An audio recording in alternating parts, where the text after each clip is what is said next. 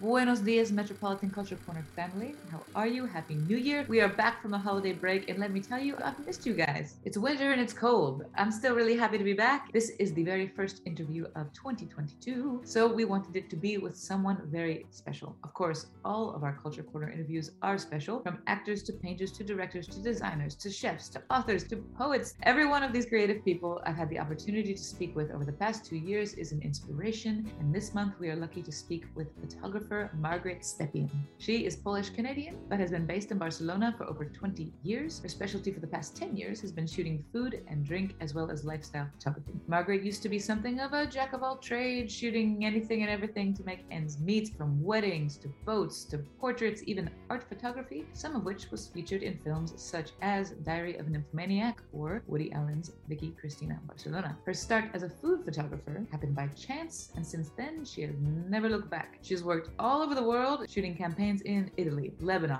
Kuwait, Georgia, and beyond for brands, a couple of small companies that you might have heard of, such as PepsiCo, Almarai, Freshnet, Danone, or Danone, as they say here in Spain, Kraft, McDonald's, KFC, Lonely Planet, Netflix. I mean, the list just goes on and on and on. She's also the creator of the Foodie Lookbook, a super cool visual project that really you can't get a sense of unless you check it out. And she has recently opened an incredible new space in Barcelona called Fat Cat Studio. Margaret's philosophy is always to adapt to any environment, to always seek inspiration to keep the creative juices flowing, whether she's working on a project for a client in a country across the world, or coming up with new ways to combine colors and textures, or just getting out of the studio and enjoying nature in the very little free time that she has. Please welcome to the Metropolitan Culture Corner our guest this month, versatile, creative, food and drink and lifestyle photographer, Margaret Stepien. I don't think I could teach it because I don't really know what I'm doing most of the time. I mean, when you're working, you go, oh, it would totally make sense to have a wrinkled piece of newspaper here, you know? And sometimes when I'm working, I'm going, why does that make sense? You know, how does that thought enter your head? And it's such a strange job because it just sort of comes out. I think you have to have this kind of strange connection with your intuition and have a different sensitivity. It's interesting if you think about the way creative people work. Obviously, the creative process is very subjective. And so whoever is talking to you or explaining to you their vision, part of being a good photographer or designer or any sort of creative is that you interpret what they're trying to say and you know how to accomplish the final result, hopefully in the way they imagined it. I've worked in a lot of different places, but actually what I find is that there's less differences than we imagine. People are very similar all over the planet, have similar sort of ways of communicating and needs, and some are kind of more fun than others. I think it's more people-based than cultural. Depends on more the actual individuals that are involved than the culture itself. Welcome and thank you for talking to us. I know you're super busy. So first, the most basic question of all, what made you pick up a camera in the first place? How did you get into photography in general? I think there's something where you're kind of born with a little bit of dominance on one sense or another. Some people obviously kind of lean into music and some people lean into more the visual things. I've always been very visual, and I took some classes in school and then just kind of kept it going for a while as a hobby. I studied at a technical college in Canada. I didn't go the creative route. There's obviously a university program where you study sort of the history of art and sculpture, and then there's like a photo part. I went into a school where you were taught sort of the mechanics behind photography. So I just always believed that you're either creative or you're not creative. So I didn't think you could be really taught that. Later you experimented with all kinds of photography, but eventually kind of found your niche with food and drink, commercial photography. But that kind of started by chance, right? So I went through technical studies and we touched upon many different types of photography, but yeah, never actually did we do any kind of food. When I came out of school, obviously I was, as most of us come out, wanting to be extremely creative, and so you go straight into fashion or maybe lifestyle, or some people go into product photography, but I was quite social, so I was really into the human part. I really liked working with people, and I started off with fashion. But then I had a neighbor who had a restaurant, and he asked me to photograph his restaurant and the dishes. So that was the first time I was doing that. But somehow I guess it came out really well, because then his web designer asked me to do more. And then there was agencies that asked me to do. I kind of had been struggling up until that point, trying to make a niche or trying to get things rolling in different fields of photography. But when I started with the food, all of a sudden there was a lot of people coming to me to do more. So that was great. So how is food photography different from the other kinds of photography that you've done? For example, shooting a model or other kind of lifestyle photography, I would assume the process is different than when you have to approach the kind of work you do now.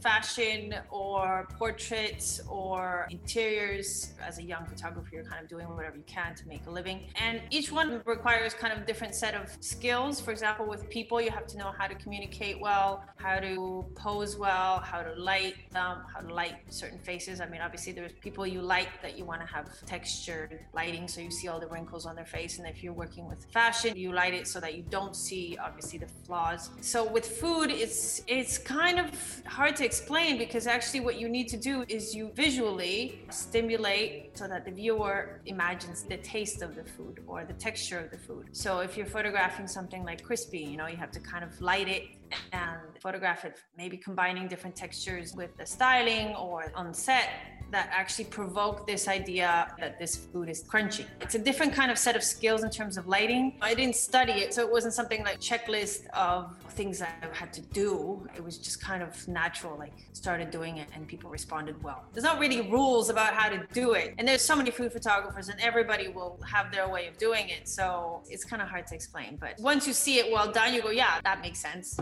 You also work with food stylists for some of your photos, right? So what role does the stylist play in the look of the final image? Do they come and they bring a lot of ideas to the table, or how does it work? In food photography, every photographer kind of decides on his role and his sort of limits, right? So there's some photographers that just do the lighting and the compositions. There might be a prop stylist that brings in the plates and the table and the napkins, things that you use to prepare a photo. And then there's the food stylist. In Spain, they call it the home economist. What they do is they prepare the food for the photo. So if you're making a hamburger, you do funny things like lettuce casting, tomato casting, buns. So you might have like 50 buns for a burger and you have to pick the right one. Some people think it's like, oh, they're faking it. But I'm like, well, actually, if you're going to go get your photo taken to a professional photographer, you also dress up, put on your makeup, do your best to look your best. So that's what this food stylist does. They focus on the food. I do all the lighting and I also do the prop styling. So I create the set and the food stylist basically is there to prepare the food and make it look its best. When you're creating the set for each shoot, how do you make sure that you're creating something different or unique for each project? Let's say you do 20 different hamburger clients. How do you make sure that each hamburger client is different, that each client's going to feel like, yes, that's my recipe, that's my food? Well, actually, that comes mostly from the agencies. The advertising agencies come to us with already an idea, a creative idea behind the campaign. As a creative team between me and the stylist, rarely do we propose the creativity. McDonald's works with a big advertising agency. They create a concept. They may have some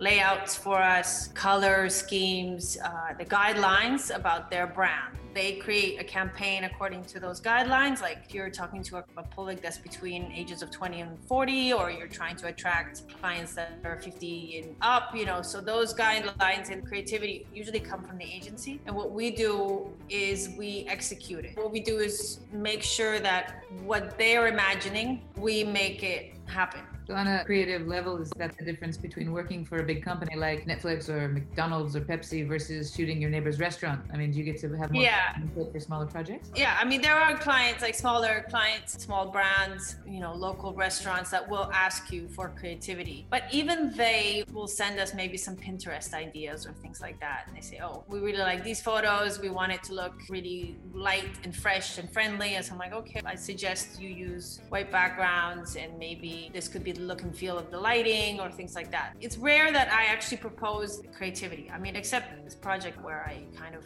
just go crazy creative and put it out there and see if people like it, and then there's a little bit of a dialogue there and it's coming from me. Those are sort of pseudo campaigns or just my own kind of creativity, but it's not really for clients. That's one thing I was going to ask you about. During the COVID quarantine, it wasn't possible to work as much as all of us were at home trying to find something to do. Instead of just learning how to do Tai Chi or something, you launched this really cool personal project called the Foodie Lookbook. What was the inspiration for that, and why choose to shoot one subject in so many different ways? It's really cool. So obviously during quarantine, I I had to kind of be on my own a lot. I was just kind of going crazy. But also it gave you a lot of time to kind of imagine things that you might want to do one day. With food, just kind of like any field, there's a tendency at the moment, the style. And so everybody's kind of asking for the same thing, same look and feel. And there's like the rustic chic, worn wood, everything looking sort of farmhouse, you know. And so that style has been around for a while and I really enjoy working with it. But sometimes you think it would be really fun to combine these textures and maybe try a different lighting. And I just love the idea of kind of playing with the limits of creativity and the limits of photo photography and not always doing the same thing. You know, if I photograph juice and then I photograph a burger and then I photograph some pasta, the difference in photo style are not going to be as obvious because you're comparing sort of apples and oranges. But when you take just apples and you shoot them in 10 different styles, then it's really obvious the influence of the creative process or the photographer's perspective. So if I say, okay, I'm taking these apples and I was like, okay, I'm going to do a very kind of flashy shoot with crazy colors and intense lighting, you know, whatever. And then I'm going to do another one. And so the project came out of COVID because I basically just alone a lot. So I couldn't get a food stylist in. So I kind of chose really simple ingredients. And then it was sort of play, basically just play and to try out different things that normally we don't have time or we don't get asked to do. It was fun, actually. I was appreciating all that time. There's no monetary rewards or there's no real plan. As a creative person, if you always do the same thing, either you get bored or you kind of get stagnant. And that's kind of a problem in any of these creative fields. If you become too stuck in one style, the clients will say, oh, well, you know, she does that. That's it. And if you tendencies may change and then you kind of stay stuck in the past and then people might stop calling you because they think, oh, she only does that. So I think it's important to also adapt and to show your creative range and also just for yourself to always stay sort of motivated and keep it fun. I find my job really fun. So I want to keep it that way. But if you're always doing the same thing, it's just like, okay, you know, I could do this with my eyes closed.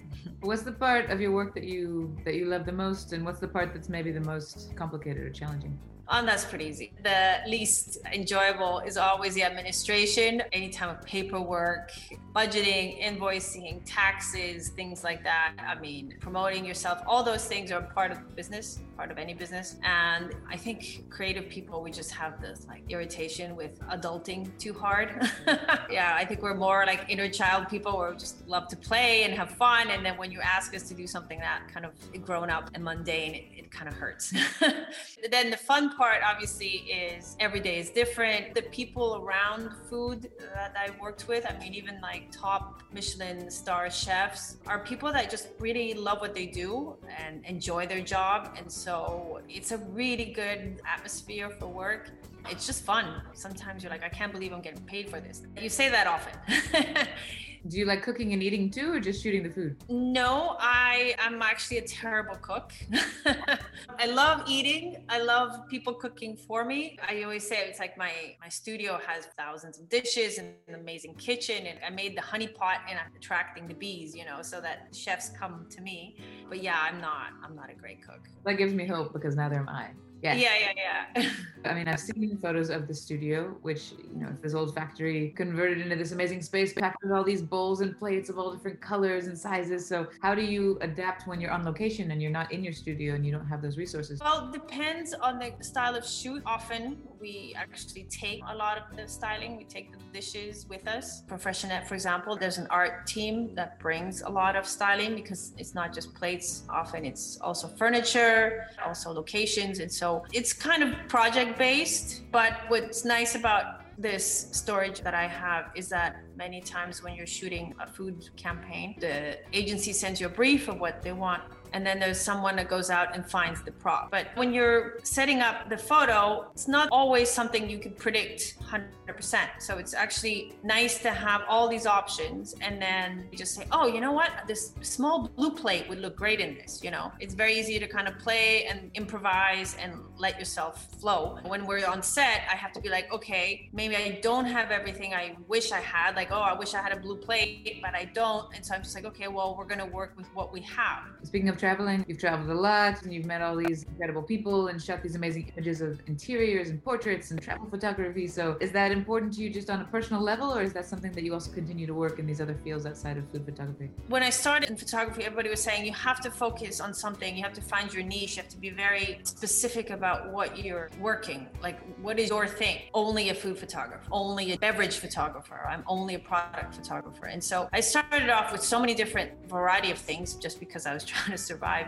but I also really enjoyed it. And so now what's nice is that people see me as someone that's capable of bringing all those different skill sets from these different kind of sectors. I did a book for Lonely Planet where they sent me to 70 different restaurants around Spain, and my job was to sort of document the recipe. So I had to photograph someone preparing the recipe. I had to photograph the city that we were in, so I was photographing the location. Then I had to do a portrait of the chef and a food photo of the final result. And so, you know, if you have experience in all these different things, then people are comfortable sending you out into these jobs where there's a variety of demands. That's really cool. Speaking of all these incredible places and all these incredible people, everyone always asks expats what brought you here, but I think the more interesting question is, why did you decide to stay and open your studio here rather than end up somewhere else? Barcelona is such a great balance of things. Professionally, it probably would have made more sense for me to go to a larger center like Madrid or Paris, London, because there's always more work in these places. But Barcelona for me is kind of just the right size. It's very open to the world. It's very metropolitan, so you do work with clients from all over the world. Also, at the same time, with a lot of local brands, small companies up to the biggest ones. Then on lifestyle, I really love it. I just really like getting on my bike and being able to get anywhere. And I actually have traveled so much that never felt like I was sort of here 100% of the time either. So I just find a really comfortable place to be. I really appreciate it. Thank you so much. And it was really interesting. Yeah, my pleasure. Thank you so much, Margaret. And thank you for tuning into the Metropolitan Culture Corner, the very first Metropolitan Culture Corner of 2022. And I hope that this new year brings you a lot of art, music, culture, joy, laughter, good food, as you continue on your journey through this crazy, amazing life in our crazy, beautiful, amazing city. And I am looking forward to bringing you more interviews featuring the creative people who are the heart of our city's cultural scene throughout this next year. So tune in next month for a new edition of the Culture Corner. And don't forget to subscribe to our channel to be the first or among the first to have access to the latest interview, either as a video or as a convenient podcast on the first Monday of every month. That's it, guys. Are we done?